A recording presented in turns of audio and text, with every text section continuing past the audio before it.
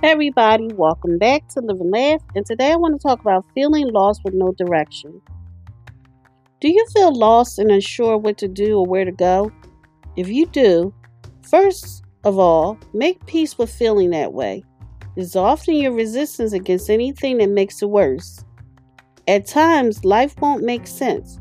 You'll have periods of time where you have no real sense of direction, and that's okay. Very often, those feelings are there to remind you to find peace and purpose within yourself and to let go and go with the flow. Ultimately, to release the need to control everything. Direction doesn't come with control but with release.